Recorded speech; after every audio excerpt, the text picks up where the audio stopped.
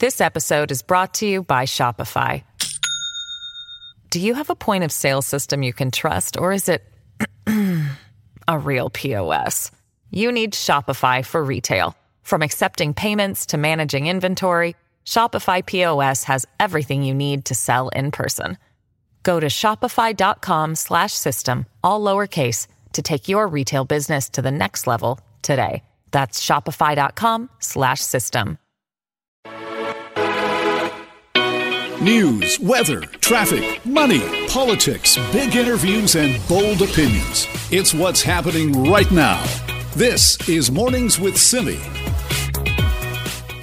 You know, after all the talk over the last 5 years, we're still not making enough progress in tackling money laundering in this country. So as a result, BC Attorney General David Eby continues to urge the federal government to take a page from the United States on this. In fact, as it turns out, he has been urging this for 2 years now. It doesn't sound like he's made a lot of progress. So let's find out what's been going on. Joining us now is Sam Cooper, investigative journalist for Global National. Good morning, Sam. Good morning, Simi. So what have we learned about what David Eby has been asking for? Well, we've learned, as your listeners know, there's been years of testimony now at the Cullen Commission, and I've found many thousands of pages of records, a very significant document. This was a confidential letter sent by David Eby to Minister Bill Blair in Ottawa in January 2019. This was around the time, if your listeners remember, that this massive e-pirate money laundering case fell apart.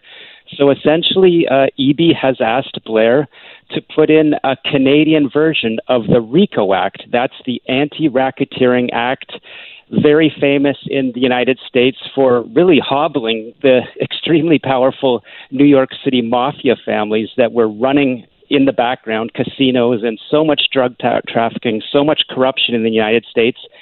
And it's really a hammer of a law. It allows police and the government to put a full court press on organized crime. If you've got an image in your mind, think of a basketball game where that you're all over the team. As soon as they've got the ball, you're giving them no space. You can wiretap them very broadly and aggressively. And essentially, Eby argues Peter German, the former Mountie that BC asked to look into money laundering, told him that Canada's current organized crime law is essentially powerless and singularly ineffective, as Eby wrote it, against real organized crime. It's just a tweezer of a tool, and the RICO law is a hammer, and it's been very effective in the United States against the most powerful crime networks there. Right. They've had that since 1970, right? When you say that, it seems like, boy, we are way far behind on this. Since 1970, and it came in a very high-level law from the Congress in the United States because they recognized that organized crime, specifically the mafias, were becoming so powerful and so intertwined with the real economy in New York City and across the United States. Everyone has seen some of these mafia movies about how these powerful gangsters corrupt politicians and take a lot of money out of real estate, development, casinos, all areas of the economy. And yes, there's a lot of reporting. I talked to police experts in my story that say the FBI really took down the mafia and also Asian-based gangs in New York City especially, where they're becoming so powerful. And in the meantime, Canadian investigators say that they have no ability to tackle the kingpins of organized crime. And in the meantime, these transnational crime networks that your listeners are now familiar with from my reporting on the Cullen Commission, we're talking about the most violent Mexican and Colombian cartels in the world have turned BC into a base of drug trafficking operations using these triad networks that are so good at money laundering, have turned Vancouver into a money laundering hub for the biggest drug cartels in the world. So if David Eby has been asking for this for more than 2 years, almost 3 years really, what has been the response from the public safety minister?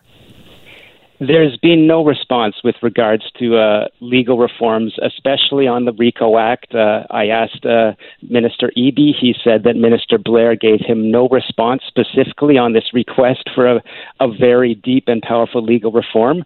The government, in its turn in Ottawa, has ponied up tens of millions of dollars to go towards the RCMP and Canada Border Services Agency. Ottawa says that this money will help Canadian police tackle organized crime and international money laundering. But look, on the other side of it, we know that major cases have fallen apart in Vancouver, in Toronto. And what's the common theme here? These are involving transnational drug cartels and international money laundering services using casinos and illegal casinos in Canada. Is this something that anybody else has been calling for here in Canada? Certainly, I heard that a lot of people in various police forces were very their eyebrows shot up with the story, because this is something police have been asking for a long time. It's not that Canadian investigators aren't some of the best in the world. They have some of the best intelligence in the world. But what they say is that when they try to work cases with our partners in Australia and the United States, Canadian police simply can't participate at the same level or even a low level, because Canadian police cannot get wiretaps approved. We heard one investigator in the Cullen Commission say that they tried for 7 months to get phone taps on the Sinaloa cartel in Vancouver and failed. In the U.S., they could get these phone taps in days. So we're certainly hearing from the police. We're not hearing anything yet from politicians except for Minister Eby through this letter that we obtained and reported on. All right, Sam, thanks so much for that this morning. Thanks, Simi. Sam Cooper, global national investigative journalist. To read his latest story, and boy, is it a good one, just go online to globalnews.ca and you'll see the complete story there about Attorney General David Eby here in BC, essentially imploring the federal government to do something, put in place laws like they have in the United States, like the RICO statutes that would allow them to be more broad in tackling organized crime, international drug cartels, and money laundering in this province. If you want to weigh in, Simi at cknw.com. We are approaching the end of the first week of what has been a busy federal election campaign. So we thought, let's check in, see how things are going. Joining us now is Global News Chief Political Correspondent David Akin. Good morning, David. Morning, Simi. You know it's been busy because you've been traveling with the Liberal campaign all over the place. Yeah, and that's typically what happens in the first week of an election campaign. You'll see the national campaigns, Liberals I'll say asterisks in this one. Typically, a campaign wants to sort of raise the flag in as many regions of the country as possible. So all the campaigns started, of course, in Ottawa. Some went to Montreal, some went to Toronto. And the Conservative campaign, I'll just quickly say about that, is really focusing on virtual campaigning. The Conservatives have built a TV set in downtown Ottawa, and they've been doing virtual town halls. I guess this is their method of safe campaigning, I suppose. They did have a little day trip, essentially, to Toronto, day trip to Quebec, but that's about it. The Trudeau campaign, on the other hand, and the Singh campaign definitely had the plane up in the air. They got their branded planes, the Trudeau plane, the Singh plane. And what I find remarkable about week one, we're on essentially day 6, is the Liberal campaign and the NDP campaign spent 2 full campaign days in where? British Columbia. Mm-hmm. Because BC is going to be so important to the electoral fortunes of all 3 parties. There's all kinds of three-way races, tight three-way races. The tightest race in the country in 2019, right there in Port Moody, Coquitlam, where Nellie Shin won, the Conservative, won by 153 votes over a New Democrat, and Trudeau was in that riding. Singh was in that riding. BC is crucial and critical to the Liberals' chances to regain their majority. They need to win some seats in Quebec back, and they need to win some more seats in BC, and they think they can. And Jagmeet Singh's, he's impressing a lot more Canadians. He's rising. He's the only one really showing much bump in the polls. And, of course, he is a BC candidate in Burnaby South. And so, the NDP is quite confident they're going to pick some seats up. So we were through BC this week, like, as I say, 2 full campaign days for 2 campaigns, and you're going to see more leaders back in Vancouver for sure. Right, and you've said that before, I've noticed. Your observation is that Jagmeet Singh really connects with people when he's campaigning. Yes, he does. And he's a good campaigner. He's proven himself to be a good campaigner, and this time around, the NDP has some more resources, more money, and they have, in my view, they've got some sort of old hands in their war room and running their campaign, and I think they'll run a smarter campaign. And so far, I think they have run a smart campaign. I don't think anybody's had necessarily a bad week or an exceptionally good week, and that tends to favor incumbents when that sort of thing happens. So I think Singh has done so far very well. In addition to being in Vancouver, he was in Edmonton yesterday. Yes, that's where the New Democrats think there's a seat to be had for them, in downtown Edmonton. They hold one seat right now. They think they can pick up another. Trudeau was in, Calgary, believe it or not. And Liberals think there are seats in Calgary. Really? They've got their eye on 3. Oh, absolutely. They've got their eye on 3 in Calgary and a couple in Edmonton. The reason here is not so much that all of a sudden Albertans have fallen in love with Alberta, but they've never fallen in love with Erin O'Toole compared to Andrew Scheer. Quick little data point. In 2019, Andrew Scheer got 80% of the popular vote in Alberta. Erin O'Toole just this week cracked the 50% mark. He's been polling at 40 to 50. So 80 for Scheer, 40 to 50 for O'Toole. So where are those voters going? They're largely in urban or suburban Calgary and Edmonton. They're looking at the NDP. They're looking at Justin Trudeau. Is that also a reflection of the current unpopularity of Jason Kenney in that province? Yes. In fact, it's kind of funny. The incumbent New Democrat MP in Edmonton, her name's Heather McPherson. She's in downtown Edmonton. She's actually campaigning against Jason Kenney. And why not? Because Kenney is very unpopular in Alberta. The opposition in Alberta is a New Democrat, Rachel Notley. And so, sure. In fact, Trudeau held what I would call the first rally I saw. It was a, COVID safe rally, social distance. They invite only and so on. Relatively small crowd for a Trudeau rally. And at that rally, Trudeau took aim at Kenney. And you may remember in 2019, you saw Trudeau essentially campaign against Doug Ford. That was the evil provincial premier. So far, there's been reports, actually, that the Ford and Trudeau campaign have called a truce this time around. You may not see Trudeau knock Ford so much, but absolutely, Trudeau came right at Jason Kenney last night and was hammering him for his policies and in the same breath then saying that's why you need to send Liberals to Ottawa. All right. So what do we look ahead to next week then, David? Where are you going to be? Well, I'm going to go hang out with the Jagmeet Singh campaign. So they're not going to take off on Sunday. And the thing about being a campaign reporter is you pack your bag and you never know where you're going. You don't find out really until the night before. I'm calling you from Winnipeg today. I know that's where the Trudeau campaign event will be today in Winnipeg, and then we hop in the plane and fly west to Regina, and then we're home for the weekend. So I'm looking forward to seeing the Singh campaign. As I say, I think it's the one to watch, not because I think Singh's going to be the prime minister, but, the whole reason we're having this is because Trudeau wants a majority. He's got a minority, of course. And I really think that Singh and the Bloc Québécois leader, Yves-François Blanchet, they're the ones in a position to block Trudeau's ambitions for a majority. I'm not sure the Conservatives are in that position. I think the Conservatives will win, sort of their 90 to 100 seats, which would be a little less. But, I'm not sure that they are really in a place that they can.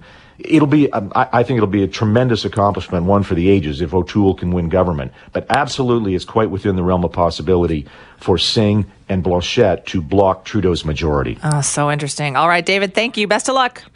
Okay, thanks, Simi. Cheers. David Akin, our Global News national chief political correspondent. For more on the campaign trail, just check out globalnews.ca.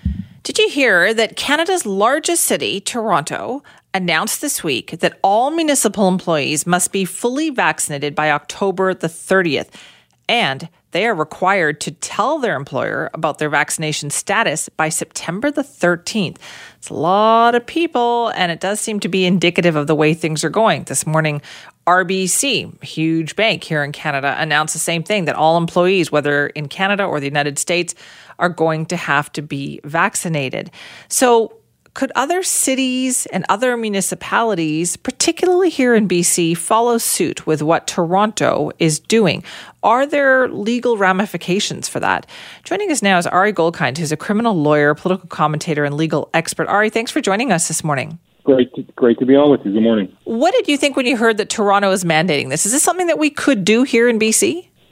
Yeah, look, anybody can do anything until they're forced to stop. That's why this conversation is so bizarre to me, because, people assume that, this can't be done or you're going to fight the power. Well, until somebody fights the power, we know who has the power and doesn't. Now, there are minor differences between the way my city's council is set up, with all the power sort of in the city and the mayor and the council, versus, certain provinces and cities where the province sort of has the final say. But absolutely, you're seeing, as you just mentioned in the intro, all sorts of snowball effects of these sort of, quote, show your papers, which is what I call them, end quote, rules and requirements.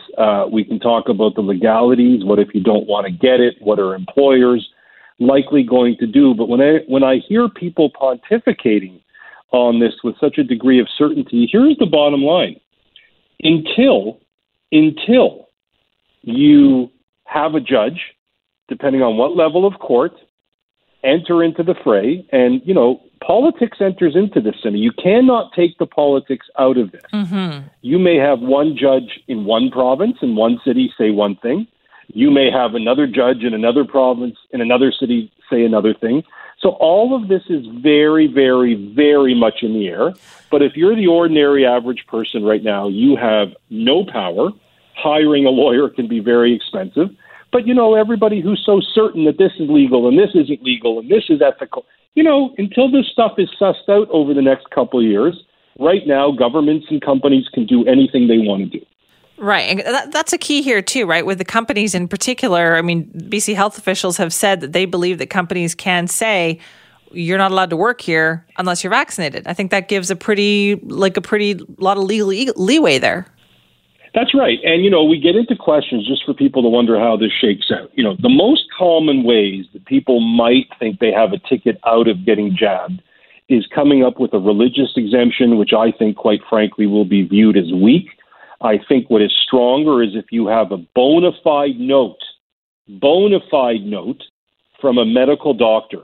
I don't mean you're, no offense, naturopath or, a PhD student, but an actual doctor saying you have antibody levels that suggest this, or you have a medical condition that suggests the virus may be not in your best interest. I can see an employer having to make an accommodation there.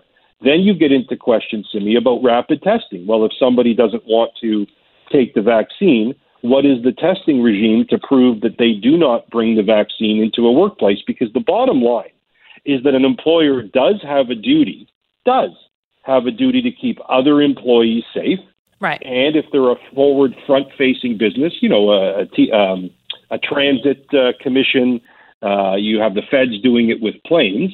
There are obligations to keep customers and fellow employees safe. Now, is that a legal argument, though, Ari? Though, like, can you make that legal argument and say our greater good outweighs the individual here? 100%, and that's what they will be making. And we live in a political climate now where if you have vaccine concerns or are worried about side effects or are worried about how fast this is being pushed through, or the FDA hasn't approved it and is pushing their own timeline through, you're viewed as an anti-vaxxer, even though you may not be, and you may have 100 vaccines in you in the last 30 years. So you will immediately be looked at as a bit of a quack or a charlatan. That concerns me as a lawyer because there are bona fide arguments here, and science. Here's where the issue becomes more interesting.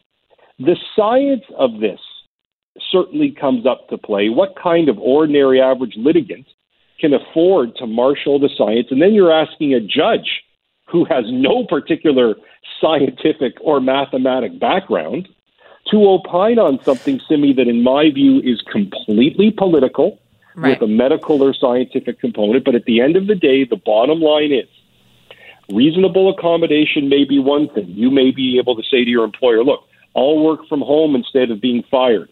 You also have to look at what's the difference between a unionized workplace, where there are what's called collective agreements, and non-unionized. But if you gave me a bottom line in this country and said who is going to ultimately win this, an employer or a lowly employee that says, I'm not comfortable getting vaccinated, nor, by the way, Simi, we talk as if it's today, August 20th.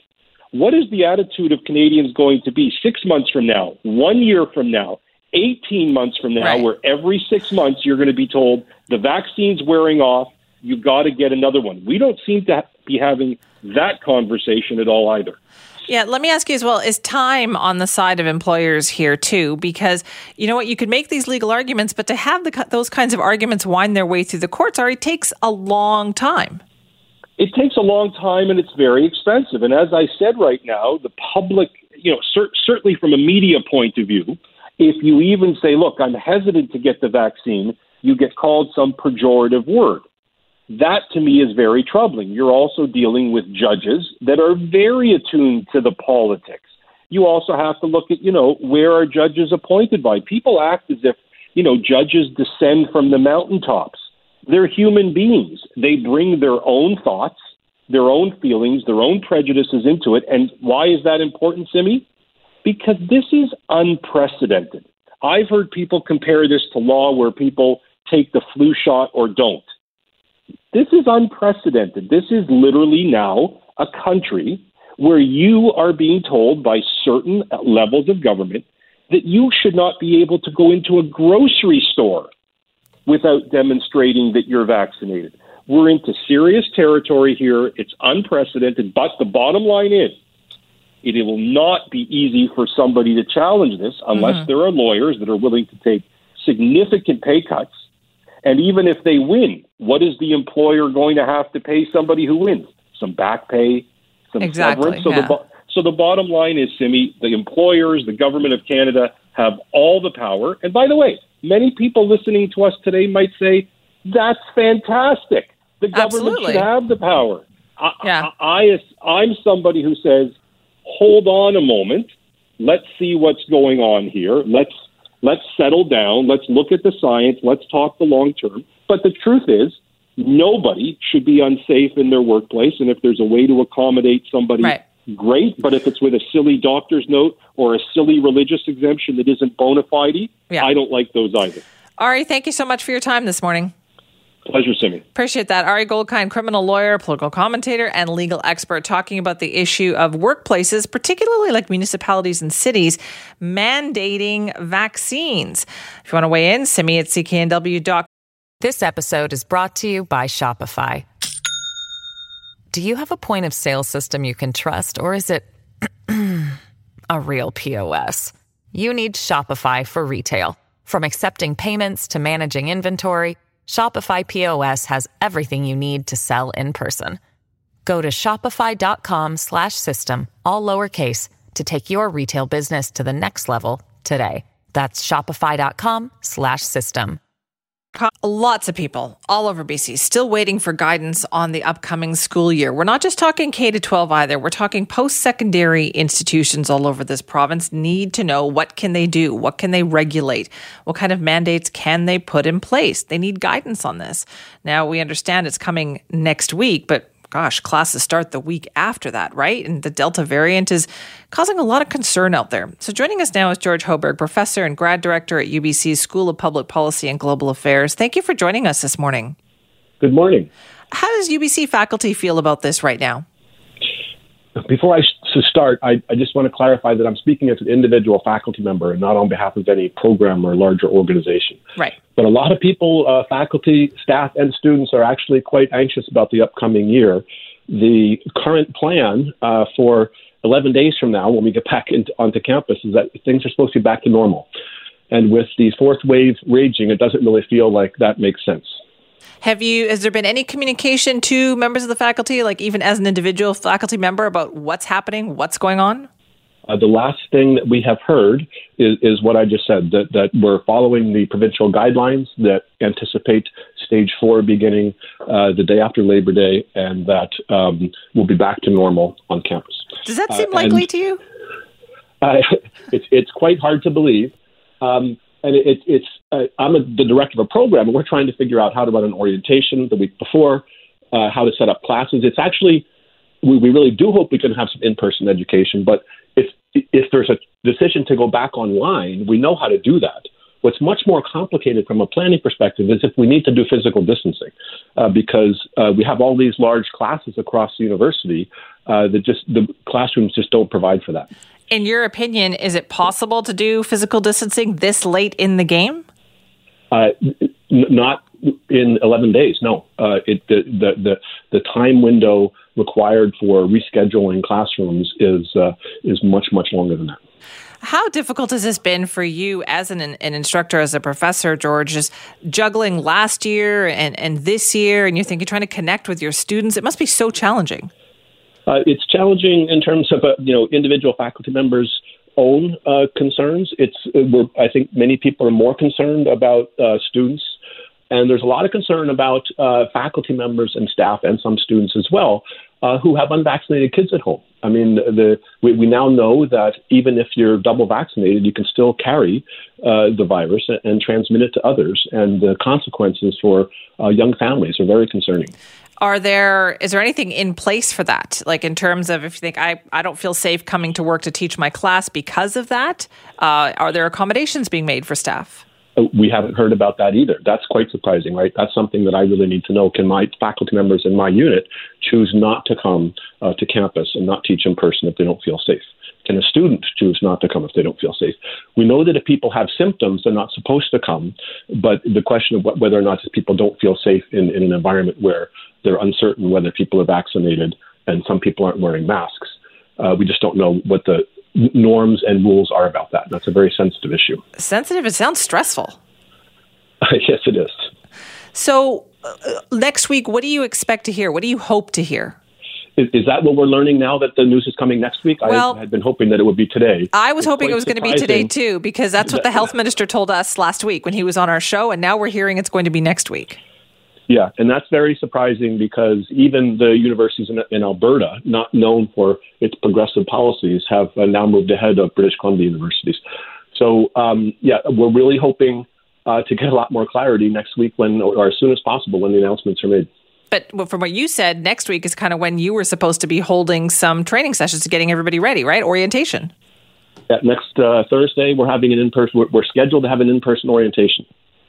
What is your preference for now, George? Like, what would you like to see ideally in a setup for you where you would feel safe? Well, I would like to have people that are actually in person in campus all vaccinated and preferably masked as well. I mean, that's what we've been asking for months now. It's implausible that can be in place on September 7th when we start school, simply because people can't get vaccinated that quickly and they need a second dose as well, which people have to wait 28 days for. Given that, I do think we need to step back a bit from the back to business as normal starting September 7th. Are you able to offer that to your students if they want it? Like, is any professor or instructor able to say, I'm going to be flexible? At present, our understanding is, and again, there hasn't been a lot of direct guidance on this, is that we have to follow the rules that are delivered by the province. And we have not gotten an update on that since early July. Oh, my goodness. All right, you're going to have a busy week. Listen, George, thank you for talking to us about it this week, right now. Thank you. Appreciate your time. That's George Hoberg, professor, grad director at UBC School of Public Policy and Global Affairs. They need direction. They need some assistance, as you can hear. School doesn't just start on September 7th, especially at post-secondary institutions. They've got orientation. It's supposed to be next week. They're still waiting for guidance. BC has not yet provided it. Other provinces have done that for their post-secondary institutions. We are still waiting. And as you heard, George speaking for himself as a professor, they need to know how they can deal with their students, how they can deal with other faculty. If you want to weigh in, simi@cknw.com. Now, yes, when we had Adrian Dix on the show a week ago, he said it was coming this week. It now sounds like the indications we've had, it'll be early next week. There's going to be, I think, multiple press conferences covering a number of different subjects, not just the education system. But still, sooner rather than later on this, right? Like, there's a lot of people whose livelihoods and school and all of that depend on this information. So again, if you want to weigh in with your thoughts, simi@cknw.com or call our buzzline 604-331-2899. Most of us haven't really traveled a whole lot in the last year and a half, right? Some people have, but I think for most of us, we're waiting. We want it to be safe. We don't want to have to worry about all this other stuff. But with things going the way they are, vaccination rates that were climbing, I think a lot of us started to think about, where can we go? What can we do? Well, there's a new BCAA survey out about this, and it turns out a lot of people are ready to take that plunge and start planning a trip. Joining us now is Namita Kearns, who's a director at BCAA. Thanks so much for joining us. Thanks for having me. So how many people are planning a trip, do you think, right now, according to your survey? Yeah, according to our survey, 58% of British Columbians are saying they feel ready to travel either this year or next year. I think people are excited to get back to travel again, but they also recognize that travel will be different, but they're willing to take the precautions to get back to it. So 58%, how did that break down with age, or was there any breakdown? Yeah, we did see that, for people that are 55 plus, they're a little bit more eager to travel, probably representing some of our snowbirds, that 21% of them are confident about traveling this year, likely getting back to their winter destinations. Okay, so clearly the snowbirds are getting ready to go. That's right. What about younger people? Yeah, we did see, for younger people, they're maybe a little bit more cautious and probably looking to travel more later in the second half of next year. But overall, encouraging to see that people are starting to plan to take those trips. Now, did that surprise you that you've got such a large number of 18 to 34-year-olds, younger people who are saying, I'm going to put this off for another year? Yeah, everyone's situation is different. And I think the most important thing that people can do is, just monitor the situation and, just make sure they plan carefully when they decide to take their trip. Right, because it sounds like from your survey, people are doing that too. They're definitely doing some planning and research. Exactly. Yeah, we were, even though about, I think, 80% of people, they are worried about COVID-19 and what that might mean for their trip. But 86% of them are saying that they're going to plan and prepare to make sure that they can keep themselves and their families, healthy and protected while they're traveling. Right. So I know BCAA is definitely big in the travel business. Like, what have you noticed about travel patterns? Are people booking more trips? Yeah, the reason we did this survey is we have been seeing an uptick in our travel insurance sales over the last couple of months. And so we were curious to see, how are people feeling about travel? And they are starting to book their trips and therefore they're buying travel insurance as well. Okay, so things are definitely picking up. So when you say people are buying travel insurance, and Meeta, would you say more people are buying travel insurance now than before the pandemic? That's hard to say. Our study did show that 87% of people said they will protect their trip by buying travel insurance. Obviously, our sales have been quiet over the pandemic, but over the last couple of months, we've seen an increase, and our survey shows that people are looking to ensure they have travel insurance when they do take their trip. I feel like that's going to be something that stays with us post-pandemic, right? Because people now realize that, the worst can definitely happen, and you should protect your trip. Absolutely. So what are the top destinations right now? What kind of areas are you seeing interest in? Yeah, our study didn't go into that depth. So it's definitely international travel. And I think what, we're understanding is that people are, as they prepare for their trips, they are, they're going to look into their, travel insurance options, but they're also going to look at, what's the situation at their destination of choice. So, what are the local case counts, or are there any rules or restrictions they need to be aware of? So there's no surprises when they get to their destination. So we didn't get into exactly where, but definitely international travel is of interest. Right, but it doesn't sound like, so people are definitely still doing it. They're just doing a lot more homework. Exactly. They're excited to get back to their trips, but they know things are different, and they're planning accordingly. All right. Well, listen, Namita, thank you so much for your time this morning. Thank you, Simi. You take care. You too. That's Namita Kearns, director at BCAA. They just did a survey of British Columbians to talk about travel. 58% of you say you are ready to take the plunge either late this year or next. And you know what? Snowbirds definitely ready to head out. 55 plus, 21% of them say they will travel this year. They're confident of that. But the younger generation, between 18 to 34, about a quarter of them, 26%, say the soonest they're thinking about traveling is late 2022. So what about you? Where do you fall on that spectrum? Are you ready to start planning that trip?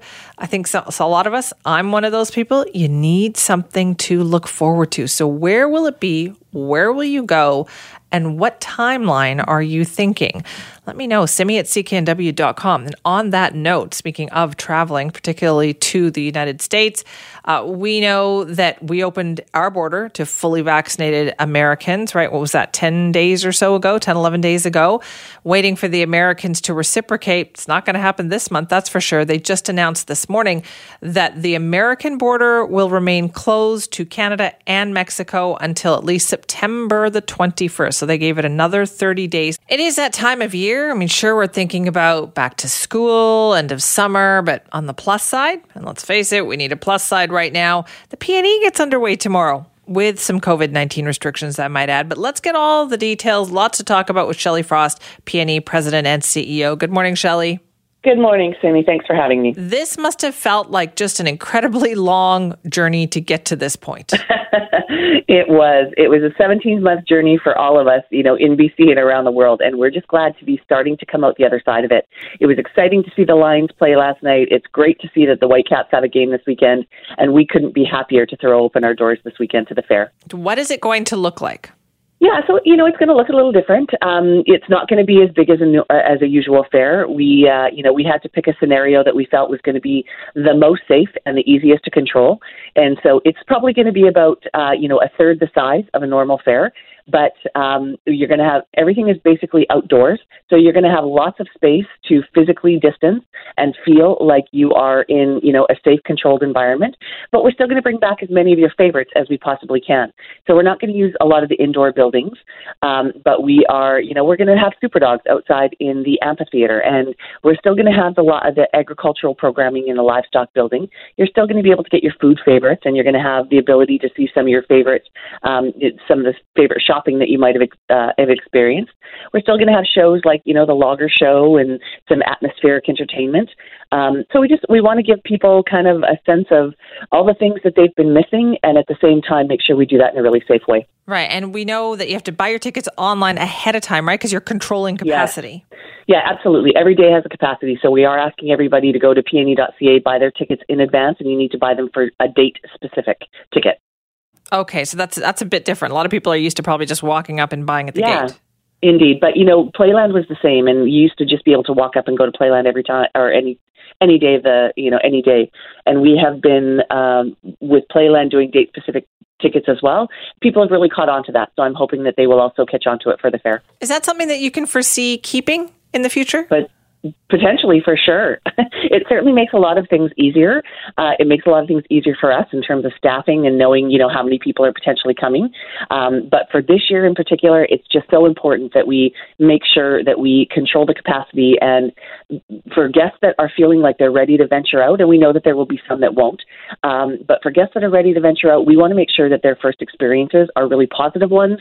They feel like they've got lots of space, and they're not, jammed in arm to arm with guests around them. Right. One of the great things about the PNE, though, Shelley, is the history, right, that goes along with it. Indeed. And I was so excited to hear that the Challenger Relief Map is coming back. So for people who don't know, tell us about the Challenger Map.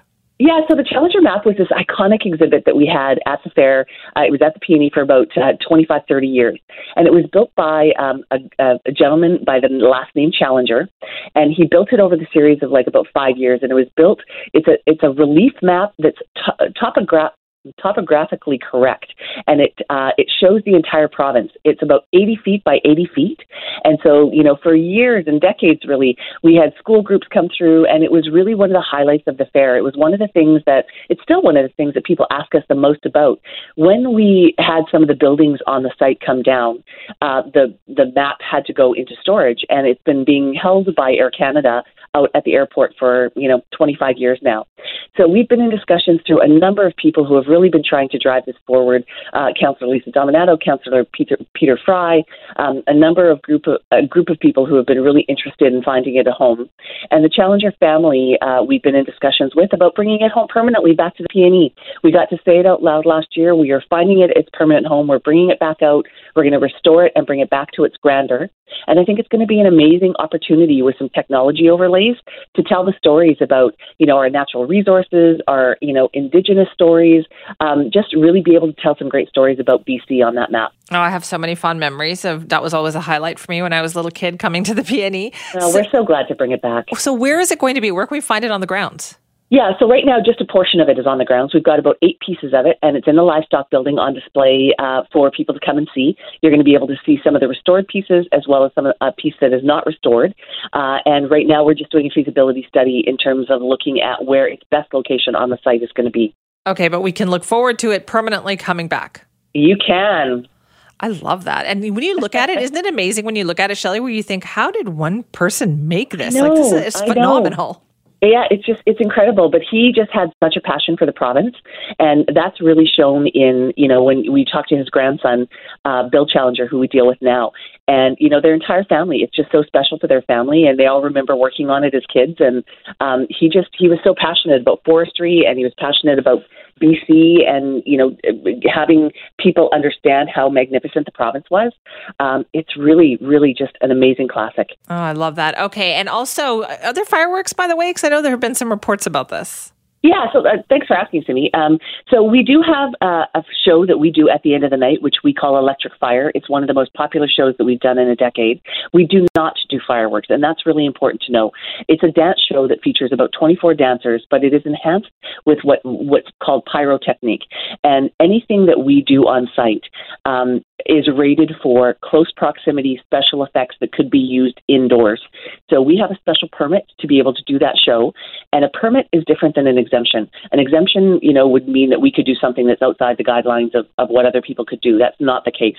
A permit just means that the fire department has been in, they've taken a look at what we do, the products that we use, how we use them, when we use them, and they've issued their approval that everything that we're doing is safe. They were on site last night during the rehearsal of the show, but the PNE grounds have been really quiet for, 2 years. And so we did have a couple of neighbors that saw fire or what appeared to be fire on the site. And we're very concerned that potentially something, negative was going on. And of course, we're so conscious as well about, everything that's going on in the province with our forest fires. So what we're doing on site is permitted, and it's very carefully controlled and classified as something that you could do indoors as a close proximity special effect. Nothing that is any danger. Okay, good to know. Good to know. But you did mention the weather. And so I'm sorry, Shelley, I will say I have been making this joke for a week now when I look at the weather forecast because I thought, things are cooling down. The rain is moving in. Is the PNE starting? Oh, it must be. Simi, if I had a dime for every time we heard that story, I know I looked at it too, and I thought I saw some raindrops on Sunday, and I'm like, yep, just enough to stress us out. But it also makes it more comfortable for people to come to the PNE. It does. And you know what? Our province needs it. So we're going to be there, rain, shine, or anything, and we're going to take whatever we can get. We're happy to see, a little bit of rain coming down for all the firefighters and stuff that are out in the province. And we're just glad to have the doors open, and we're thrilled to be able to welcome people back. Well, that's good to hear. Shelley, thank you so much for your time this morning. Thank you, Simi. Good luck. Yep. Well, you'll see you there. That's Shelley Frost, PNE President and CEO. The PNE gets underway tomorrow. Check out their website, though. You have to buy those tickets in advance. And yes, I know everybody's been making the jokes about the weather turning and time for the PNE to start. Hey, it's a good thing that the weather is cooling down. We're getting some precipitation. The province needs it. They know that. And we are all used to going to the PNE when it rains, right? Shouldn't be a big deal. Get out there and support the PNE if you can. There's all sorts of great reasons to do that this year.